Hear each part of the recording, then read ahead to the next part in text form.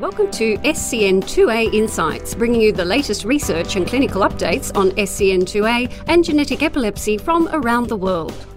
Hi, I'm David Cunnington. And I'm Chris Pearce. Today in this podcast, we speak to Kevin Bender, who is an Associate Professor of Neurology at the University of California in San Francisco. The reason we wanted to talk to Kevin is that he's been doing a lot of work in loss of function side on SCN2A. We've talked in a number of episodes about gain of function, but loss of function is equally common, if not even more common than gain of function.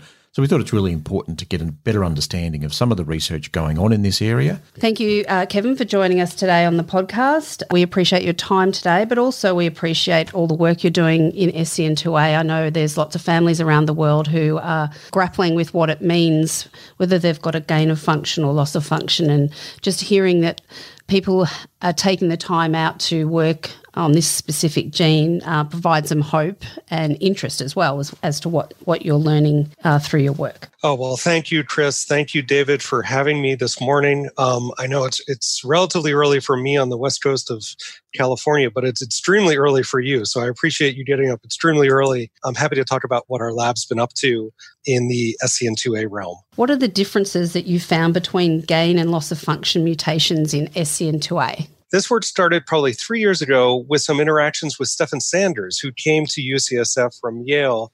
And he is a geneticist by training and also a pediatrician by training who's been studying the genetics of early neurodevelopmental disorders. And one thing they noted was that SCN2A was one of the most commonly associated genes with autism spectrum disorder. And it seemed like in those cases, it was a loss of function case where there was less protein available to individual neurons, or the channel itself didn't function as well as it should. And so that actually contrasted with what we've known for probably 10 or 20 years on the opposite side, which is the gain of function side, where the channel functions more than it should, and it's a little more excitable than normal. And that gives rise to really early infantile epilepsy. So our lab started by just asking the question, well, do these clinical manifestations where we think that there's gain and loss of function at the level of the channel, does that actually play out at the level of an individual channel? So we started this collaboration by studying individual channels. And the way you do that in a dish is you generate individual channels and you have them express in a type of cell that actually doesn't have any sodium channels itself, because SCN2A encodes this sodium channel, this brain sodium channel, NaV1.2. And so you get them to express in a little cell that doesn't have its own sodium channel. So you can study the function of this newly expressed channel all on its own. When we started doing this, we were expressing these sodium channels in what are called HEK cells. They actually come from human kidney cells, and kidney just doesn't express sodium channels itself. In those cases, you can go and then do electrophysiological experiments where you basically test the cell by running it through different voltages that engage these sodium channels and asking how well these sodium channels respond to those voltages. And what we did is we expressed normal sodium channels, normal NaV1.2 channels. And we also expressed some that are known to be associated with various forms of early infantile epilepsy, those associated with epileptic encephalopathies, and those associated with benign infantile seizures. And those are the ones that we actually don't worry about as much in the clinic, because those are ones that arise relatively early in life, but then actually spontaneously regress as a child gets a little bit older. What we found on that side was that perfectly consistent with the literature is that epileptic encephalopathy associated mutations resulted in rather dramatic changes in what's called the voltage dependence of these channels, or the speed at which the channel opened or closed. And what that meant was that the channels were easier to open at lower voltages. And so that's indicative of something called hyperexcitability, where once you translate that into a neuron, the neuron would fire an action potential, fire something in a sodium channel dependent way, much more quickly and much more readily than it normally would. And that is very consistent with the manifestation of epilepsy at a network level. And so that was the case for epileptic encephalopathy. Benign infantile seizure was a less severe form of that. There were more, the channels were more excitable, but certainly not as excitable as epileptic encephalopathy. And we did both of those as a control, just to make sure that we were doing things the right way and that we saw things that were consistent with what other people saw in the literature. The work on the opposite side, those associated with loss of function, we really actually didn't know what to expect. We had some cases where we knew that the channel shouldn't be made at all because what happened was a variant introduced what's called a stop codon. And so the protein should be made just a little bit, and then it reaches a stop prematurely. And what happens is the protein is stopped from being made, and actually the little bit that's already been made just goes off and is eaten up by some regulatory machinery inside the cell. And so those ended up being cases where basically we didn't see any functional sodium channels at all. That made a lot of sense. But then we had another case where we saw missense mutations associated with loss of function. And these missense mutations are much more commonly associated with gain of function. And so we didn't actually know what would happen. Is it that there are some cases where there are missense mutations and actually we see something like extra or excess sodium, and that is somehow associated with autism spectrum disorder or loss of function? Or was it that these missense mutations were somehow damaging or decreasing sodium influx through the channel? And so we went and expressed all of the missense mutations that were known from some studies that were done from the Autism Sequencing Consortium and the Simon Simplex Consortium back in 2012 or so. And what we found with, I think there were 7 or so variants at that time, that each of those either completely blocked the channel from conducting sodium, or they decrease the amount of sodium that was allowed through for any given voltage or any given time of opening. And so those are going to be more consistent with loss of function. But one thing I want to stress is that on both sides of the coin here, gain of function and loss of function, it's not really a coin. It's not really a binary thing where either you have a variant or a mutation that gives rise to full loss of function or full gain of function. There's actually this massive spectrum where there are different degrees of effect. And we see that very easily on the gain of function side, where you have varying forms of epilepsy from relatively mild, even though any form of epilepsy shouldn't be considered mild, to something where you have an extremely severe form that lasts throughout life. On the loss of function side, it seems like we have a similar thing occurring where sometimes we have a little bit of a dampening of sodium flux, but in other cases, we have a complete block of sodium flux. And in those cases, the child is basically left with a situation where they have one normal copy of the gene from either the mother or the father, and then another copy which is basically not producing enough of the channel. And so this is a case that's defined as something called a haploinsufficiency, where you have one of two normal copies, and the second copy having one copy doesn't allow you to compensate for the loss of the other. So that's how you found the cells behaved when you were testing them in the dish, if you like. What happens when you then took that learning into an animal model, like a mouse model? We had this major question now. We have these two sides of the coin, gain of function and loss of function at the level of the channel. Now the big question was, well, if we see loss of function, how does that actually relate to something like autism spectrum disorder or developmental delay when you translate that loss of half of a certain population of sodium channels into something as complex as a human brain? It would be lovely to be able to study this inside human brains and actually interrogate individuals' circuits and cells and systems.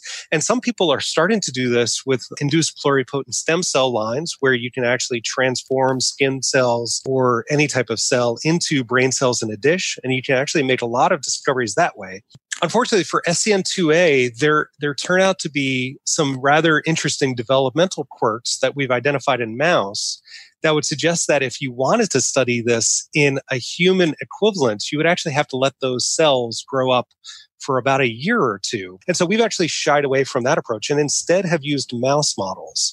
And mice are extremely useful because you can purpose breed them for this approach, and you can generate mice that actually have the exact same genetic makeup as what is found in a child neurodevelopmental issue. So, for example, you can find mice that are haploinsufficient for SCN2A, otherwise known as SCN2A heterozygotes, where they have one functional copy and one lost copy. Now, it turns out that these mice were actually made way back in 2000, really to study what happens in a basic biological sense, what happens when you lose NAV1.2 channels. And so the original study reported that, okay, if we get rid of half the channels, the mice look largely normal. And then the rest of the study started to focus on what happens if you get rid of all of the channels. And actually what happens there is that the mice die right around birth because SCN2A is actually important for driving your diaphragm. And so the mice just weren't able to breathe. Obviously, this is an extremely important sodium channel. But at that level, back in 2000, nobody knew it was associated with autism. So the heterozygotes and the SCN2A haploinsufficient case, it was basically thought of as, well, it looks largely normal, so we're just not going to study it. And so these mice were basically put on the back burner until the field progressed and autism genetics moved forward. And in 2012, we discovered that this was one of the most important genes in autism. And so at that stage, it became a realization of, well, those mice actually are extremely important. I wonder who still has them. Has anyone actually held on to these mice for the last 12 or 15 years? And so we started asking around. We contacted the original authors of that paper, and it turned out that they got rid of the mice back in 2007 because they just hadn't had a need for it. Suggested a few other people, contacted those people. They didn't have it. It ended up being that I had to scour the internet and find a lab through actual research of who was doing active research in this realm. And it turned out that there was one colleague of mine down in Louisiana State Health Sciences that happened to have these mice. And he finally sent them over to us. I think he sent like 3 mice. A couple of them died in transport. So we ended up starting a colony from, I think, 1 or 2 males and resurrecting SCN2A in our lab. And now, thankfully, we've been able to share this with other groups and get these shared with the community. So we're actively sharing these with the permission of Mauricio Montal, who originally developed them. We finally got our hands on this mouse model. We had to ask the question of, well, what happens when you have loss of function? What does it look like in a mouse? And we had this original prediction, and it's basically the flip of gain of function. We know with gain of function, we have hyperexcitability. With loss of function, we would expect hypoexcitability, or fewer action potentials generated per neuron. And what we found was that, yes, indeed, that was the case. But a bit to our surprise, we found that was present only in really, really early life in a mouse. It actually was present really within the first postnatal week in a mouse. And that corresponds to, since mice grow up a lot faster than humans, it actually corresponds to about the first year in a human. Now, in some respects, that actually made a lot of sense to us because if you think about benign infantile seizure, one of the prevailing hypotheses in the field is that the reason benign infantile seizure shows up early in life and then disappears is because some early developmental switches that go on within certain neurons in your brain. So early in life, it's known that the outermost portion of your brain, the neocortex, inside there are excitatory cells that express NAV1.2. And very early in life, it's known, actually from Steve Fertru's lab, that these cells only express NAV1.2 and no other form of sodium channels. But then about a year in life in a human and about a week in life in a mouse, there's another sodium channel, SCN8A, which is associated with other forms of epilepsy, and Wishes for Elliott is a parent group associated with that. SCN8A is upregulated, and SCN8A has properties that encode a sodium channel called NAV1.6, and that has properties that are slightly different than NAV1.2.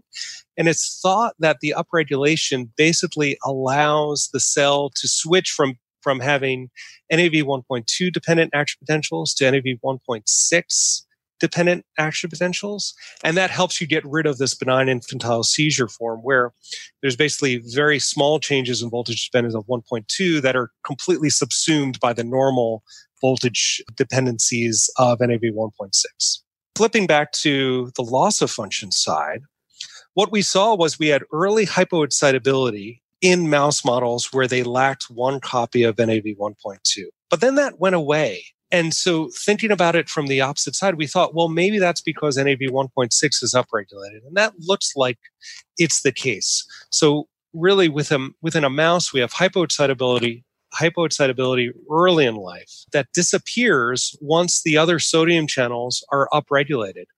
And at that point, we're wondering, well, okay, if we have this early developmental loss, but then it's restored pretty quickly, how can that actually lead to a lifelong issue of developmental delay and autism spectrum disorder? And so that led us to look a little bit more carefully at the excitability of the neurons. And one thing that we noticed was that, yes, action potential initiation was intact and propagation down neuronal axons was relatively intact as far as we could tell. What we found later in life is that NaV1.2 channels lost their role in the axon, but actually found a new role in another part of the cell called the dendrite. And so before I explain that, I just want to explain a little bit of how neurons are organized. They typically have a cell body, which is sitting right in the center, and that's called the soma. And on the output side, there's an axon, which integrates a lot of information from the soma, but also integrates information from another part of the cell called the dendrite. And the dendrite looks like a big old tree standing on top of a tree trunk. And you can imagine all the leaves are individual inputs into that cell. And those leaves are actually in a neuron are things called spines because they look like little pokey things. These spines are sources of excitatory input onto these cells. And each of these spines can be strengthened or weakened depending on whether or not you want some sort of learning process to go on within an individual pathway that's connecting to certain spines or other spines. And it's through this process of strengthening and weakening these synapses that we think learning occurs. This is one of the dominant theories in neuroscience for how learning manifests at an individual cell level. One of the ways in which learning occurs at these individual spines is by knowing when the neuron integrated all of the information and fired an action potential. If an individual spine can somehow compare and contrast information based on its input and the output, it might either strengthen itself or it might weaken itself, sometimes depending on the timing of those things, and often depending on whether or not an input gave rise to an output. And so one way to think about that is cells that fire together, wire together, they tend to strengthen those connections, and that can give rise to a long-lasting memory. Okay, how does this relate to SCN2A? Well, it turns out that the way a spine can pay attention to its output is through something called backpropagation of action potentials. And that's a case where an action potential initiates in the axon and then propagates back into the dendrite. And if it gets to a spine, that spine now has some sort of mark or memory that an action potential just occurred, and it can compare in a fancy biophysical way or biochemical process whether or not it just had an input that helped give rise to that output. And so at the level of an individual spine, that's one of the ways in which you can have plasticity and you can give rise to learning or memory in individual cells. So what we found in SCN2A is that backpropagation was severely impaired. And it was because the dendrites seem to have lost many of the sodium channels that help support backpropagation. And so what we thought here was that this actually makes a lot of sense. The children have a lot of issues with learning, especially with long-lasting learning. So sometimes you can work with these children and actually get them to learn a new process within one day. And then the next day they'll have forgotten and you have to start again. And it's an unfortunate situation, but it actually is consistent with what we're finding in individual cells. And so here, what we saw was that backpropagation was impaired. And then if we tested whether or not we could have any case where we could have backpropagation dependent reinforcement or plasticity of these synapses, we found that process was impaired as well. And then we found other metrics, such as you can look at the morphology of these spines, and you can look at other physiological properties of these spines. And they all looked, in many cases, just like very immature spines that had never had a chance to develop. And so our theory at this point is that autism spectrum disorder, at least associated with SCN2A, may be associated with this failure to develop normal functioning synapses in these dendrites.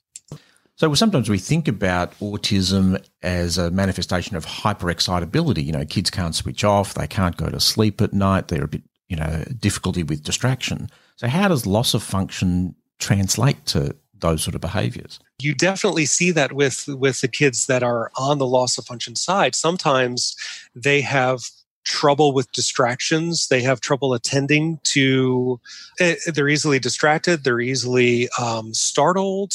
And it's a situation that actually doesn't make sense when you think about hypoexcitability, and especially this case with learning in the dendrites. And so one thing that we've been thinking about is, well, one, can we model that in a mouse, and whether or not the mice have certain levels of hyperexcitability or an inability to cancel out or just ignore distractions. And so that's something we're actually actively testing in the lab right now. We don't have an answer, unfortunately, yet.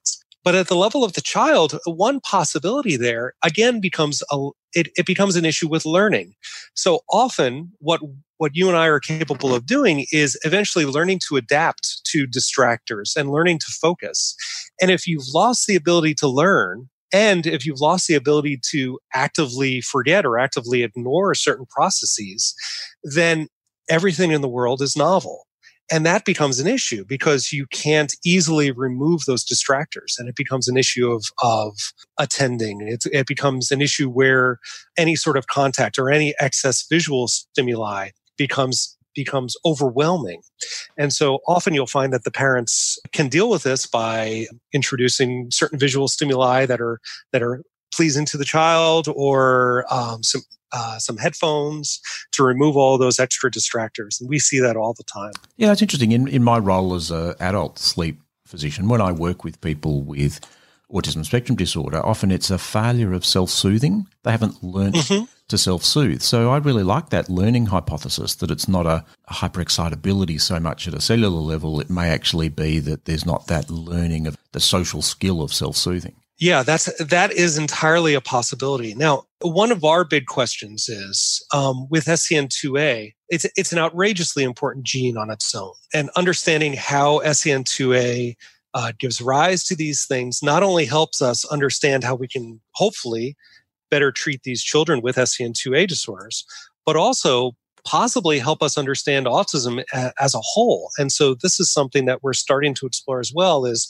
do these issues that we see with backpropagation or potentially with hyperexcitability at an animal's level, are these really failures to learn within individual cells, or failure to extinguish non-relevant sensory inputs?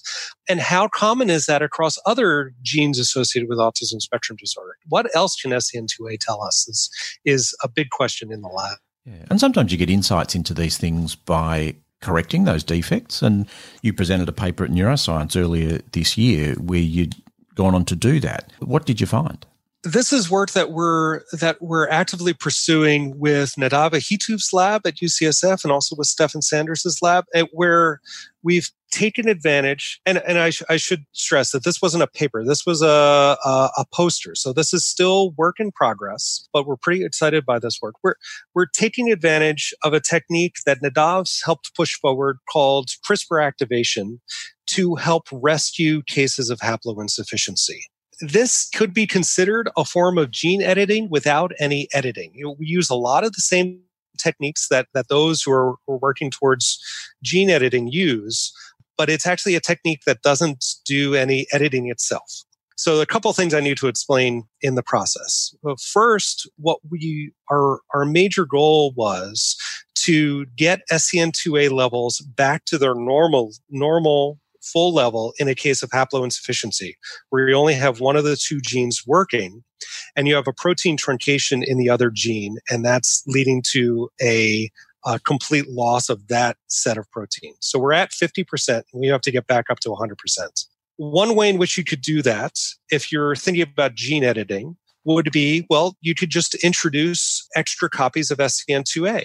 Unfortunately, the current state of the art using viral techniques just wouldn't work for SCN2A. SCN2A genes are simply too large to fit inside the viral packages that we could use for gene therapy currently.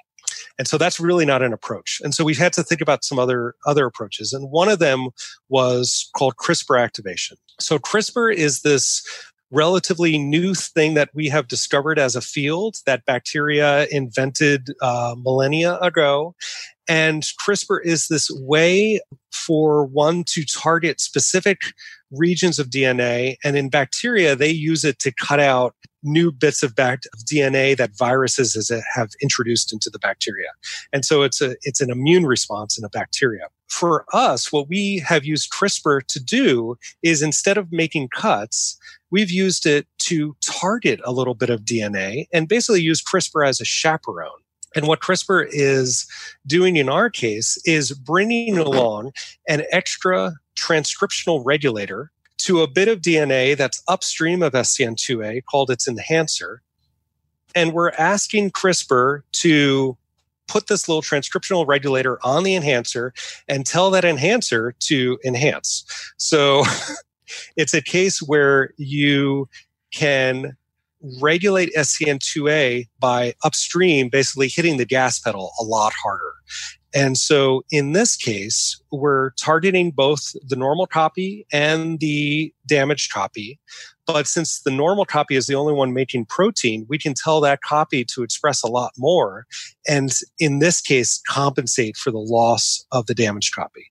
And so this is something called CRISPR activation, where you don't actually make any cuts into the DNA, but it can be useful in a case like this, where you have haploinsufficiency and you have a gene that's simply too big for traditional gene therapy. And so our poster at SFN was asking the question of, well, can we get this to work in cells? Can we get this to work in a mouse? And if we get it to work on the level of an individual cell, can we actually restore some of these learning deficits that we identified in the mouse models that had lost SCN2A? So now that we have all of that background, now that we have this technique where theoretically we could upregulate SCN2A, we just had to ask whether or not we could do it. And it looks like with this work with Nadav's lab, we were able to get some pretty healthy upregulation in what are called neuro2A cells, which are these neuron-like immortalized cell lines. And it looked like it was working there. So we actually ended up packaging it into viruses and injecting it into some little mouse models that are heterozygous or haploinsufficient for SCN2A.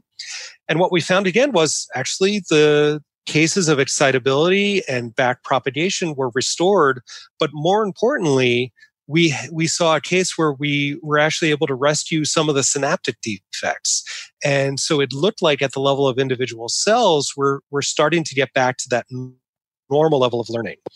And so this was really exciting to us for a couple of reasons. One, it looks like it actually can work if we tried it all.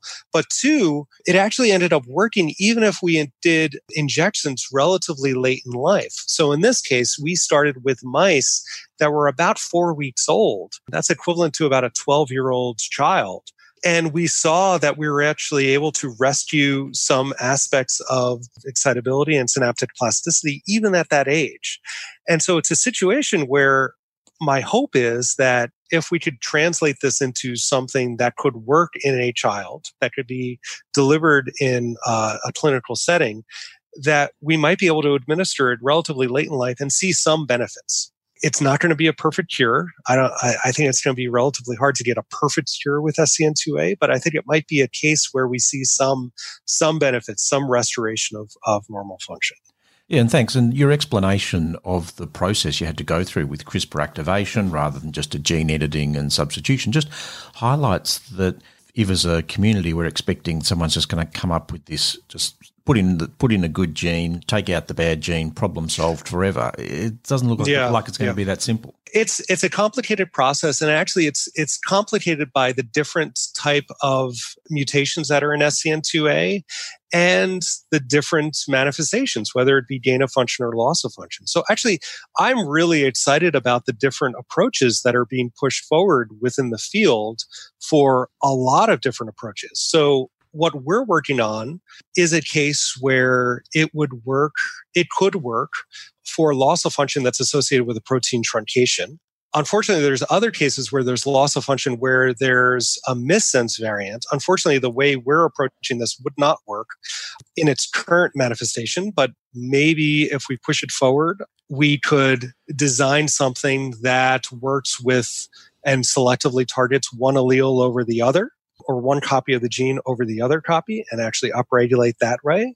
It could actually work on the flip side. You could have a case where you could have downregulation. It's just called CRISPR inactivation or CRISPR inhibition instead of CRISPR activation. And so you can do the flip side with this. But again, unless we can target individual copies, you're going to run into some troubles. But it's one of those things where we're at the point where people are making dramatic strides in basic research to understand how to control these genetic elements. And this is a case where there's obvious need. And so we're just pushing forward as much as we can. And the field is pushing forward in many ways in terms of delivery of these compounds, in terms of more precise editing or more precise targeting of individual DNA elements, where I'm pretty darn hopeful. And honestly, there's a bunch of other approaches that one could take. On the gain-of-function side, you could have small molecules or antisense oligos that are showing some real definite progress and promise in the future. And then there are other people that are taking an ASO approach on the loss-of-function side. And so hopefully all of these will move forward and we'll see some progress very soon. So thanks for outlining where you're at now. Where's your lab going and what are you working on looking forward? So we're very excited about CRISPR-A, and we're going to keep pushing on that. But there's also some other major questions that we have with SCN2A. Everything that we've done so far in mouse models has been to understand what's going on in neocortex. But honestly, and even though that's an outrageously important part of your brain, it's just one part of your brain. And there are many other parts, and SCN2A is expressed throughout your body or throughout your brain. And it's important to know what its function is in these other cells. So we're starting to do some work in cerebellum. We'd like to do some work in brainstem, because obviously, one of the hardest things with children with SCN2A disorders are the sleep issues, the gastrointestinal issues, just everyday day of life working to help these children.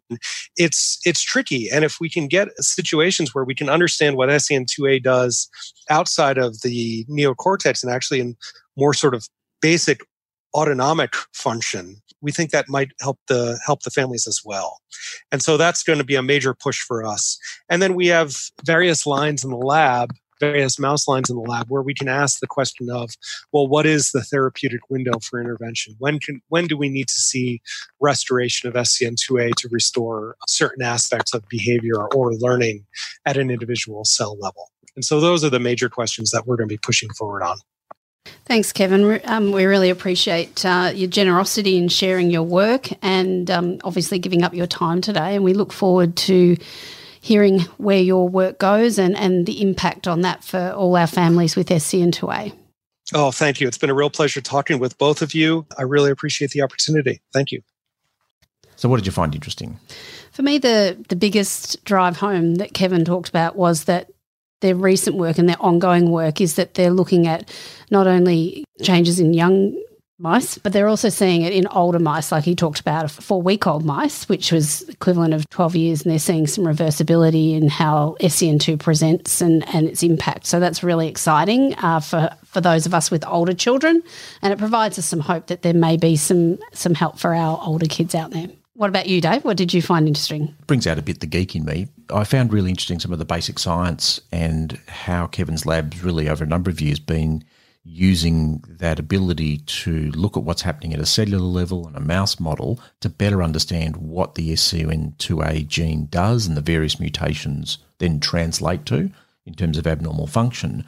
And then particularly interesting, the work they're now doing with the CRISPR activation to give more insights into the role of that back propagation, and when you modulate that, what does that do to learning and behaviour. So I think will not only hopefully lead to treatments that may be relevant across the lifespan of people with SCN2A, but also a better understanding of what the NAV 1.2 channel does and what SCN2A mutations do, which in turn will guide development of other treatments and other targets. Yeah, and it was also interesting he talked about that their work in understanding what happens at the cell level has to do with autism, and that learning can be translated across autism in general. And that's a really exciting work being done, and an exploding field where this information will be helpful to many. Keep up to date with the latest on genetic epilepsy and developmental epileptic encephalopathies by following this podcast. We'll get regular updates on SEN2A through SEN2 Australia's Facebook or Twitter at SEN2A Australia. And thanks a lot. Thank you for joining us. This podcast is not intended as a substitute for your own independent health professional's advice, diagnosis or treatment. Always seek the advice of your physician or other qualified health provider within your country or place of residency with any questions you may have regarding a medical condition.